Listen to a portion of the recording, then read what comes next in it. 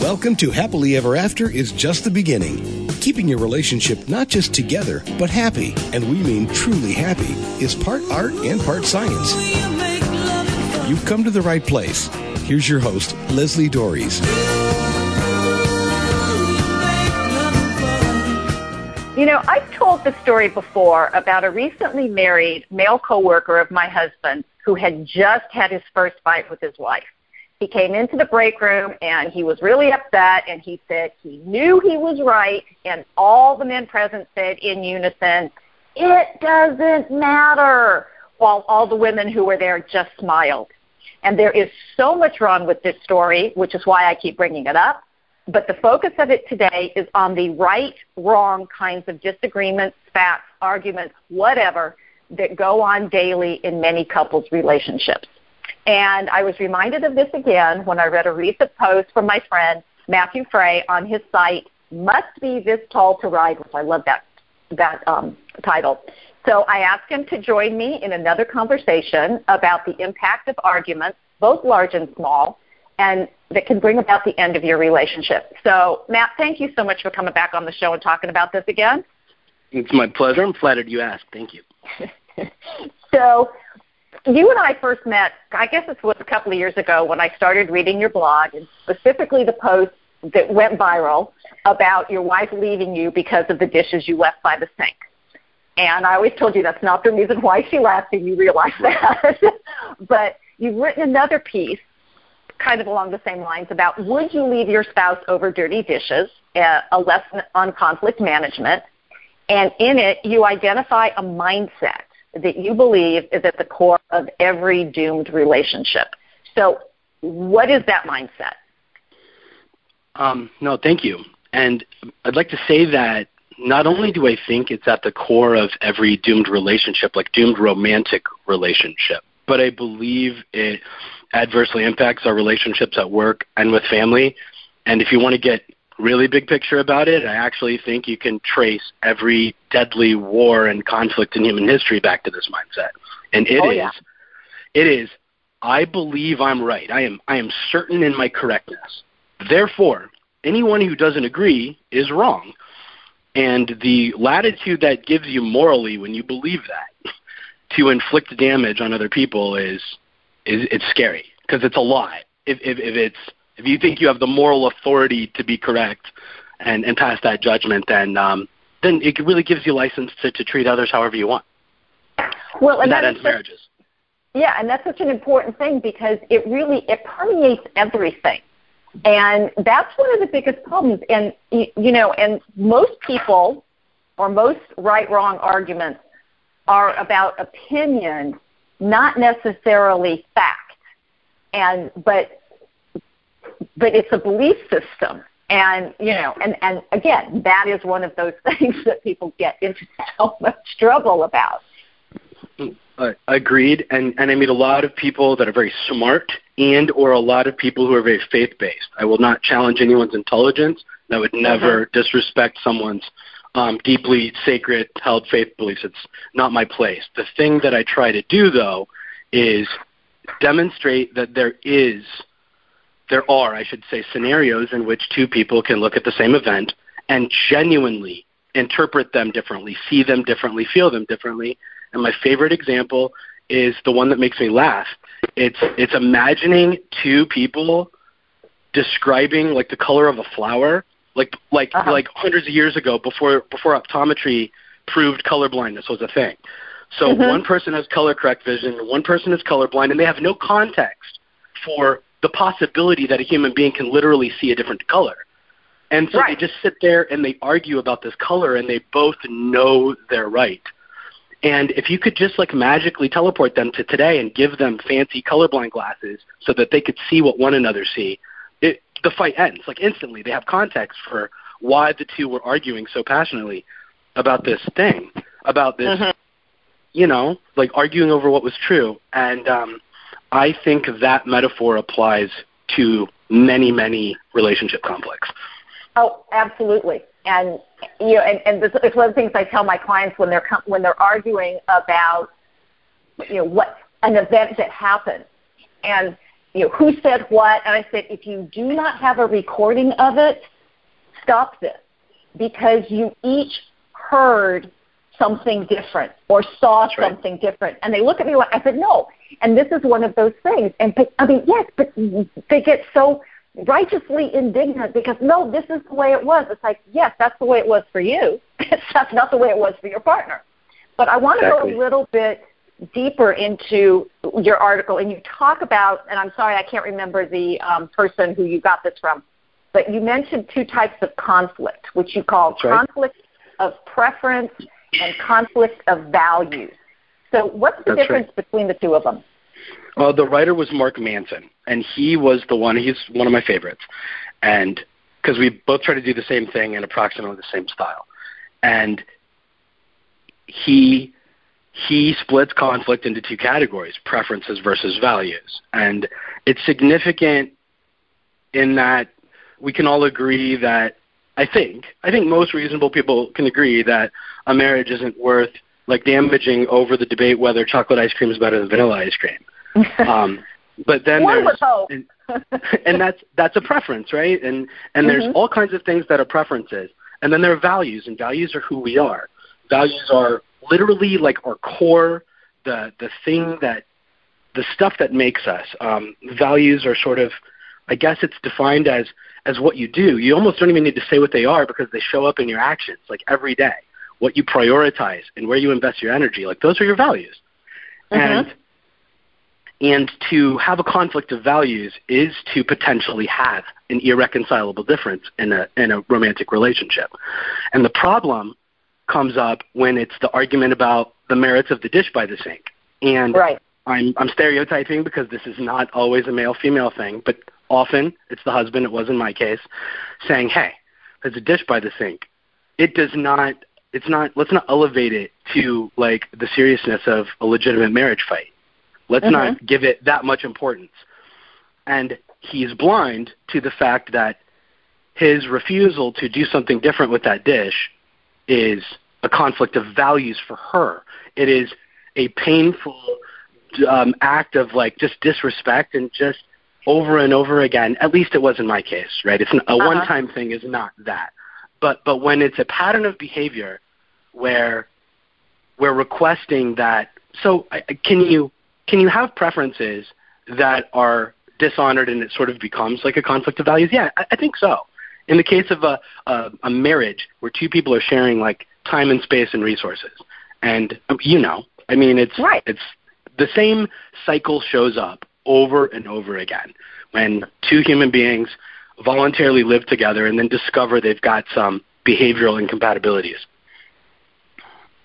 Exactly, and I find that really interesting because one of the things that your initial piece brought up for me, and there's that whole thing about don't sweat the small stuff, but in one person's mind it's a small thing like the dish on the sink, and in another person's mind it's this really upsets me. I mean, and this is one of the things that I talk about, and you go to Maslow's hierarchy of needs, and these are your needs of belonging, the things that make you feel safe and secure in your skin and connected to other people. But I always talk about English being sometimes just an inadequate way of communicating. Of course, it's the only way we've got. But because we're talking about the dish on the sink, but it doesn't mean the same thing to each person. And until we get down to here's why this bothers me, here's what this is about, here's why I don't like the dish on the sink or the dirty socks on the floor or the car, the gas tank in the car being empty. I mean, whatever the thing is, because it's not about that thing, it's about what it means. And if we can't communicate that to people, because like you're saying, it's not really a conflict of preference. It's actually a conflict of value. But we're talking about the dish on the sink, which is like that's not what it's about. Yeah. I know, and it's so, and I absolutely, for lack of a better word, empathize with the man who says, "Hey, we're talking about a dish here. I love you and value our marriage so much more than this dish. Like I want you to also not value small things as much as us together." It's just this like accidentally twisted mindset. And it's a communication problem, exactly what you said. And the part where it gets really gross is that couples, often men, will deny their partner sort of the platform to communicate effectively about it. Like, they sort of won't sit and participate actively, lovingly in a conversation about the dish because they already think it's meaningless. So they take that bias to another level and don't even engage in the conversation to try to understand it better. Well, and I would argue, because I do this, I will argue that quite often the person who is bothered by it isn't really aware of why it bothers them and doesn't necessarily share that in a productive way. And this brings me up to, so we're talking around about this, but how can someone actually tell the difference between whether or not they're having a conflict of preference or a conflict of values? I have my theory, but I'm interested about yours. Well, I'm actually more interested in yours because I think it has to be this willingness to love our partner and value our marriage and our relationship and the health and wellness of one another and then us together as a unit. I think we have to value that more than winning an argument, more than winning a fight, almost even more than what's true. If you're so certain you know the truth, I mean, does that really matter more than the health and wellness of your relationship and or the health and wellness of the person that you claim to love? I don't know. Well, it's tricky because in the moment emotions are at play, and we're not always thinking so clearly.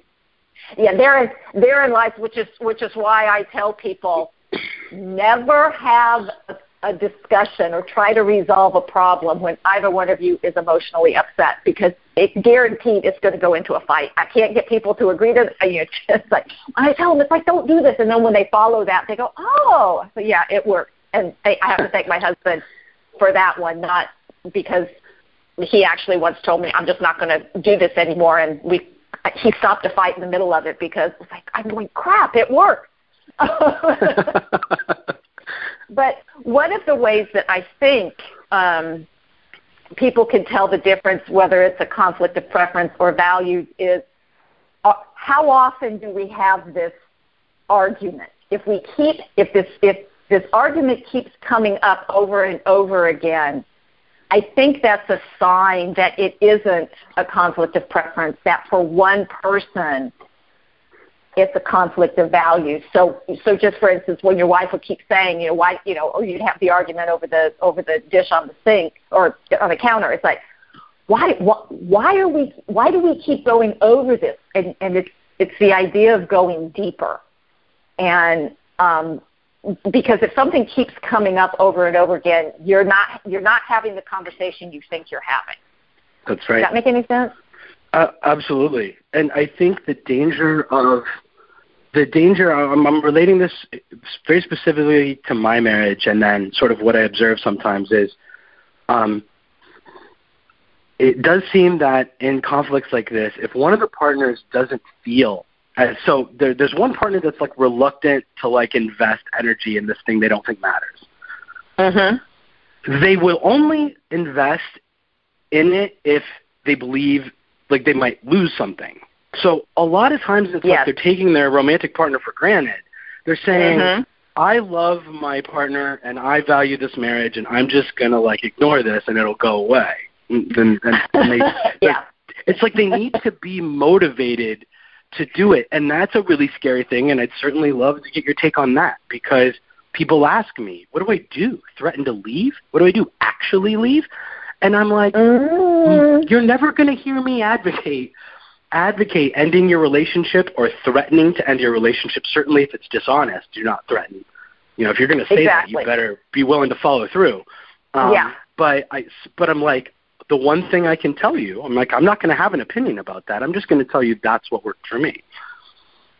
Well, and part of the issue is that sort of what happens is that these things build up and people don't know how to do this. And there's an interesting concept in the marriage relationship field about, and it's true of anything, that people will not change their behavior unless the cost of staying where they are is greater than the cost of change, because change is scary. People don't like it. We like the status quo. We like predictability. We like all this stuff. Most of us. There are a few people who really love change, but that's a very small portion. And so it's how, as your partner, do I let you know that this is a real problem, and that if it does not change, there's going to be a real cost to this. And so it's not necessarily threatening divorce, because I'm with you. Threats are, it's like, please don't do that. Threats, ultimatums, not the way to go. But it's where do I have leverage? And sometimes it's about finding an analogy that somebody can understand. And so, just for instance, when I started in this field, there was a possibility that I was one of the options was that I would have to do home visits and things like that. And my husband went, "Oh, that is not happening." And I'm thinking in my mind, it's like, okay, we're going to have a knockdown drag out about this, because you're not going to tell me what to do. And my husband, very smart man. I didn't want him to. My thing with him was, you can have a motorcycle or me, but you can't have both. And so he says to me one day, he says, "You know the way you feel about motorcycles?" I said, "Yes." He says, "That's the way I feel about this." And I went, "Oh." Never brought it up again, because it was like he put it. He did. He put it in terms that I could understand, and it was like, now I understand how you feel about this. Got it. Yes, and that's so amazing. And I think that is. I don't want to put more on a romantic partner that always feels like they carry most of the emotional labor load anyway, but I do think we have a responsibility in unconditional, so to speak. I mean, air quotes. Loving relationship, to communicate in the way Gary Chapman's 5 love languages, like, figure out how they receive information and deliver it in that format, not the way you want to or the way you get it, but identify this maybe new way where they get it and then give it to them that way. Well, absolutely, and that's one of the challenges. And by the way, this isn't any two people, because if you have children, because I have 2 children, and it was like the way I could communicate to one was not the way. It's like, I know you guys came out of the same gene pool. What's going on here?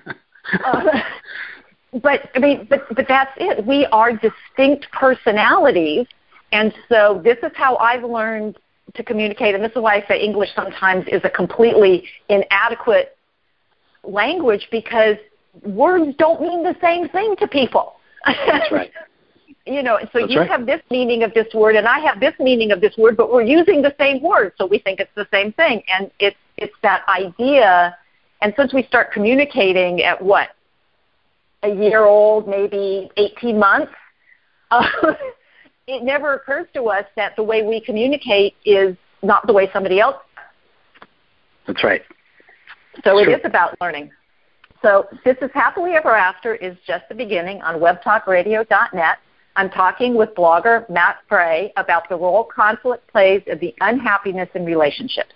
And you may think that the things you and your partner are fighting about are small things, but what if they're not?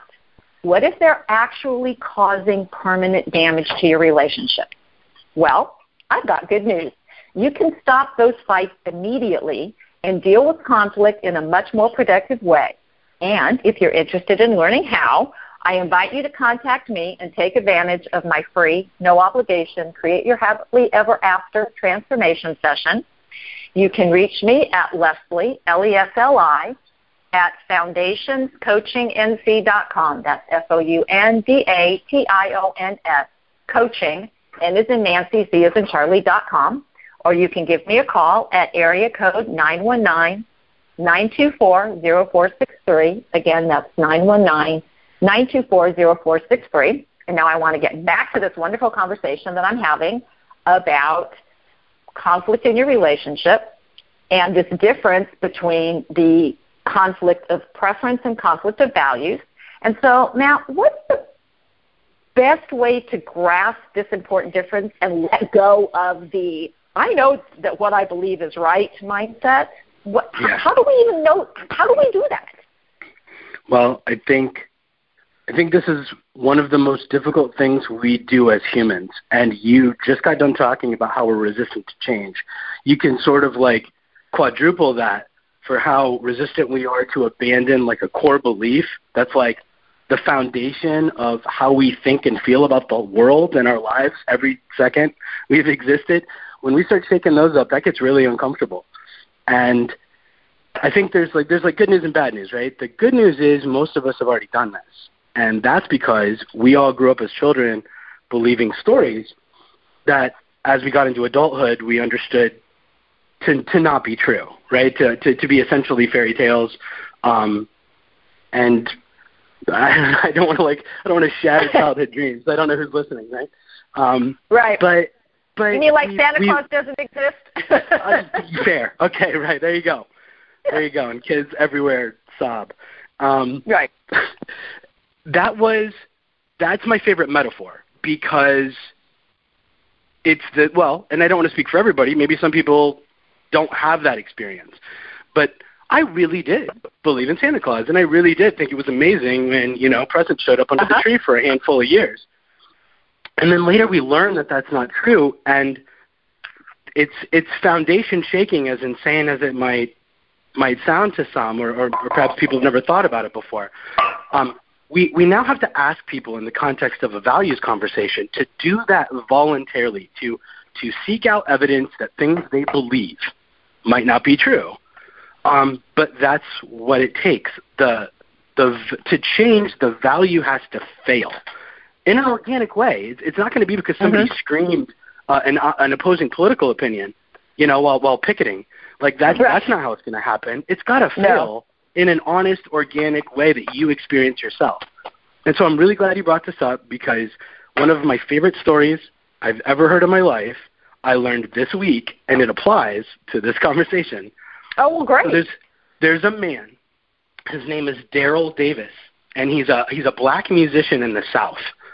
And he's like a blues musician or something.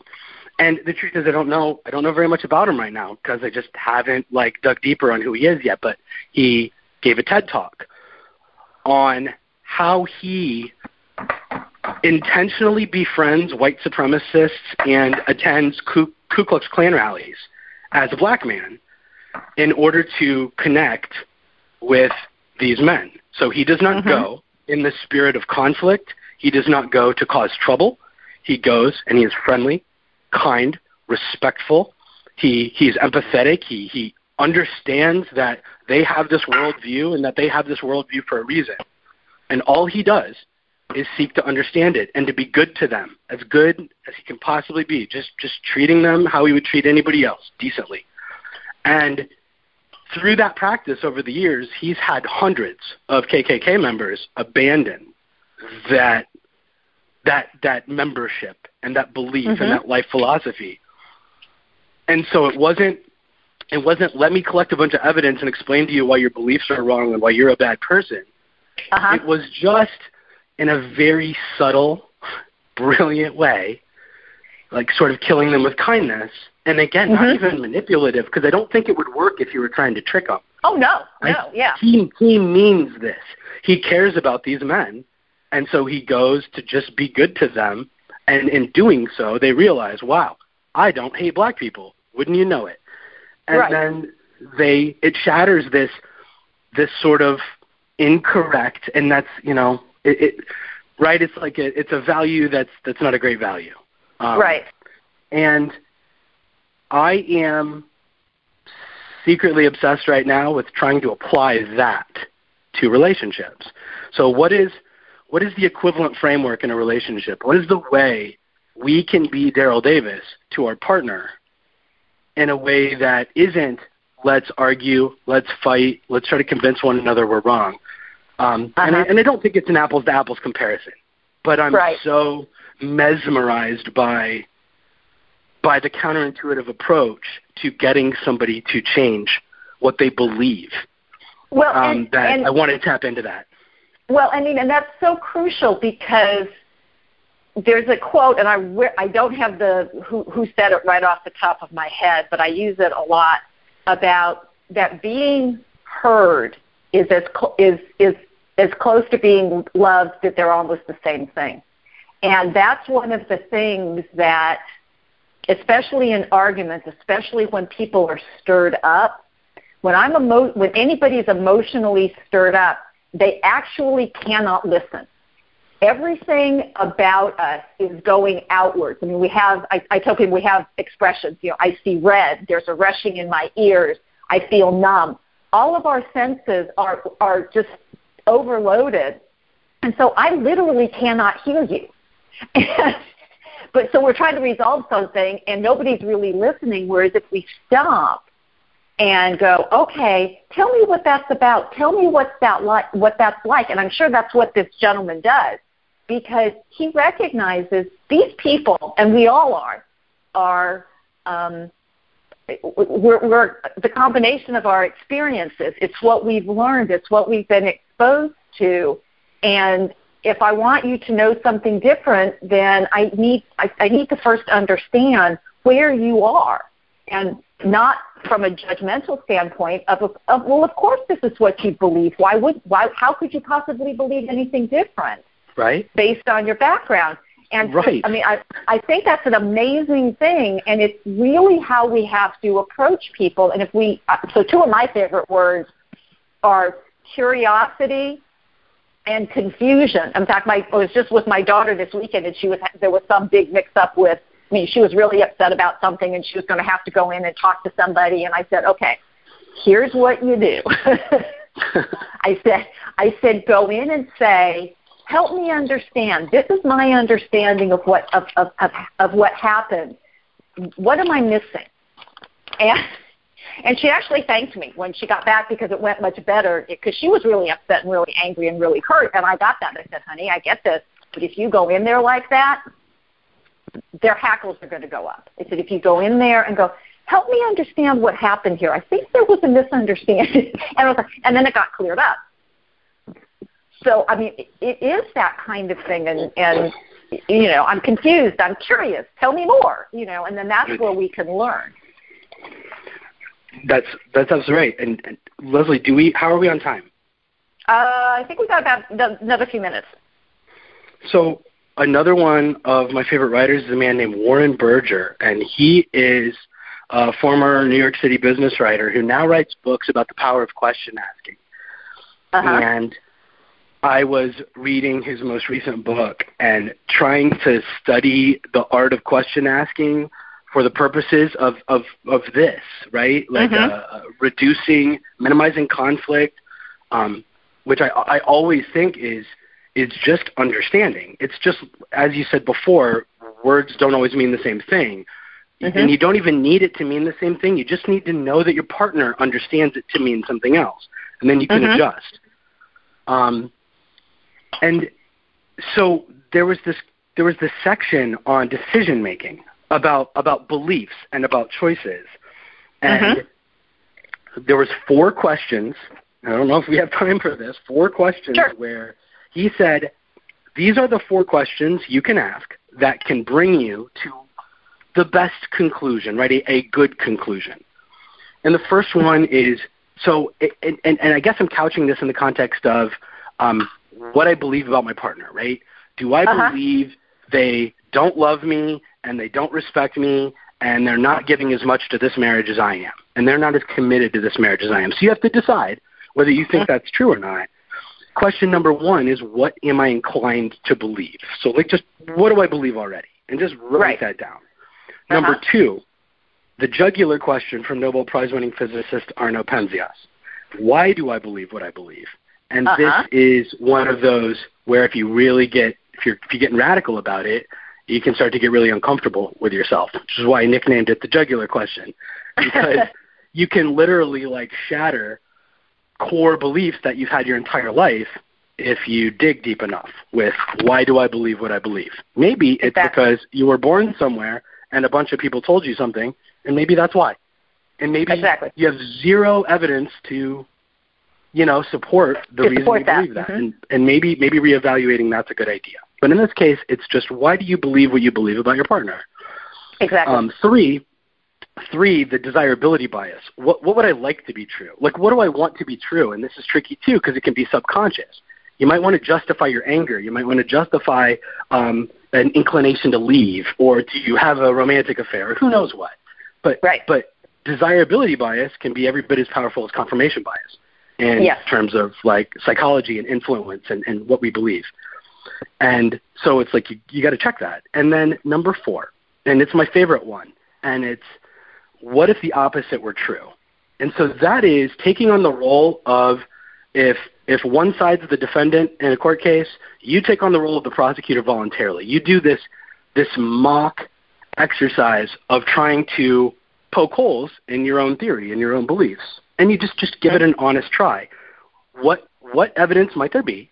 What reasons might there be where the opposite version of what you believe is true? And just going through that exercise will do one of 2 things. It will allow you to ask better questions about what you believe and why, or it'll sort of cement that you're on solid footing, that you've done all the right things and that you believe, things that are healthy and good and that hold up to scrutiny.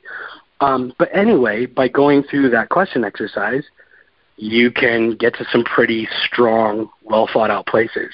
And it invites conversation and self-reflection and the kind of humility that's required for 2 people to connect when they're in the midst of this conflict you and I are talking about.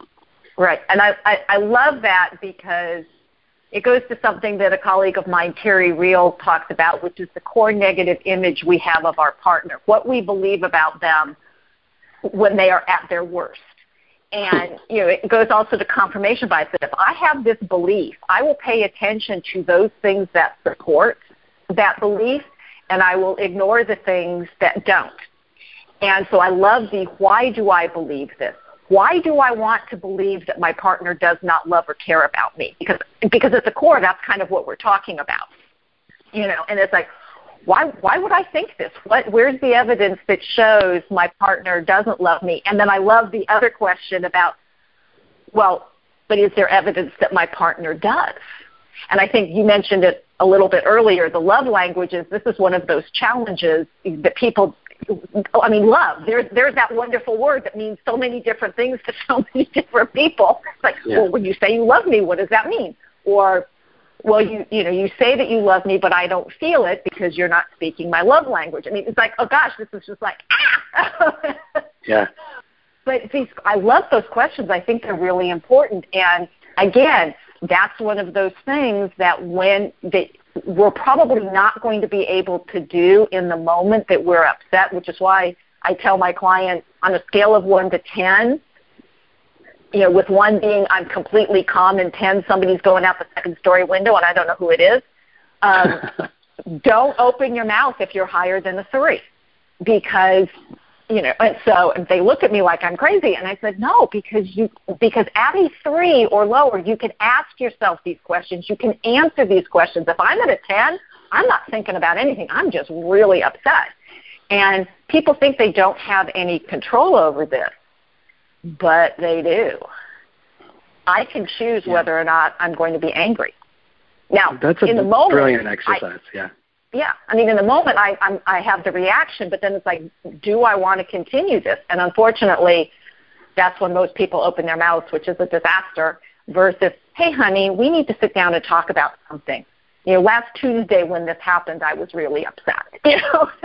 Which is, of course, but everybody just knows, well, but we're just talking. It's like, yeah, but there are some things that can make it helpful and things that can't. And I think those 4 questions are really, I love them. Thanks for sharing those. I really appreciate that. And I thank you for sharing the framework of scale of 1 to 10, not discussing it if you're above a 3.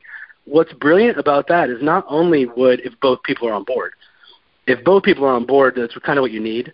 For that to work without one person going off the deep end potentially, but it not only does it reduce conflict in the moment, but it would make you so mindful. It would increase self-awareness. It would make you evaluate your emotional state of being, and it would make you choose relationship over self. And I never thought of that before. I think it's brilliant. No, thanks. So, Matt, where can people read your articles, learn more about, because you come up, like I said, the 4 questions, the conflict of, values versus, choice versus preference. Where can they read more about this? Well, there's amazing writers all over the place that have all said it better than I have. Okay, do not do that, because you're an amazing writer, so stop that. Try to be a conduit to good ideas. And so my blog is mustbethistalltoride.com. And I'm also a regular contributor to the Good Men Project and some other places, but those would be my blog and the Good Men Project would be the two primary places to find stuff that I write. Well, terrific. So I want to tell people, it's like, I, as you know, strongly disagree with a lot of my colleagues who say that all couples fight and it's actually a good thing. To me, this lets people off the hook for learning how to be effective communicators. And all couples, in fact, all people will disagree about things, about something. There's no person who's going to agree with you 100%, so forget that idea. But fighting is a choice, and it's a choice that can end your marriage.